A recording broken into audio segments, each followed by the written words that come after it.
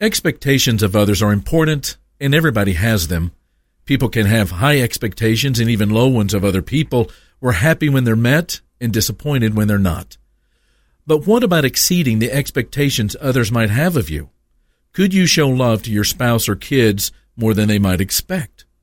Could you be more congenial to co-workers or employees more than they might expect?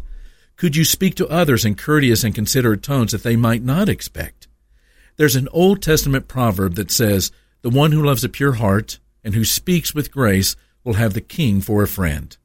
A kind and gracious word is sometimes the very thing a person doesn't expect, and yet might be the very thing that changes their outlook on the rest of the day. And that's the one thing no one expects. This is Mark Abshin, the MacArthur Park Church of Christ, hoping you exceed expectations today in a way that makes a positive difference in the life of another person. Visit our church online at macarthurchurch.org. The MacArthur Park Church of Christ, connecting God and people.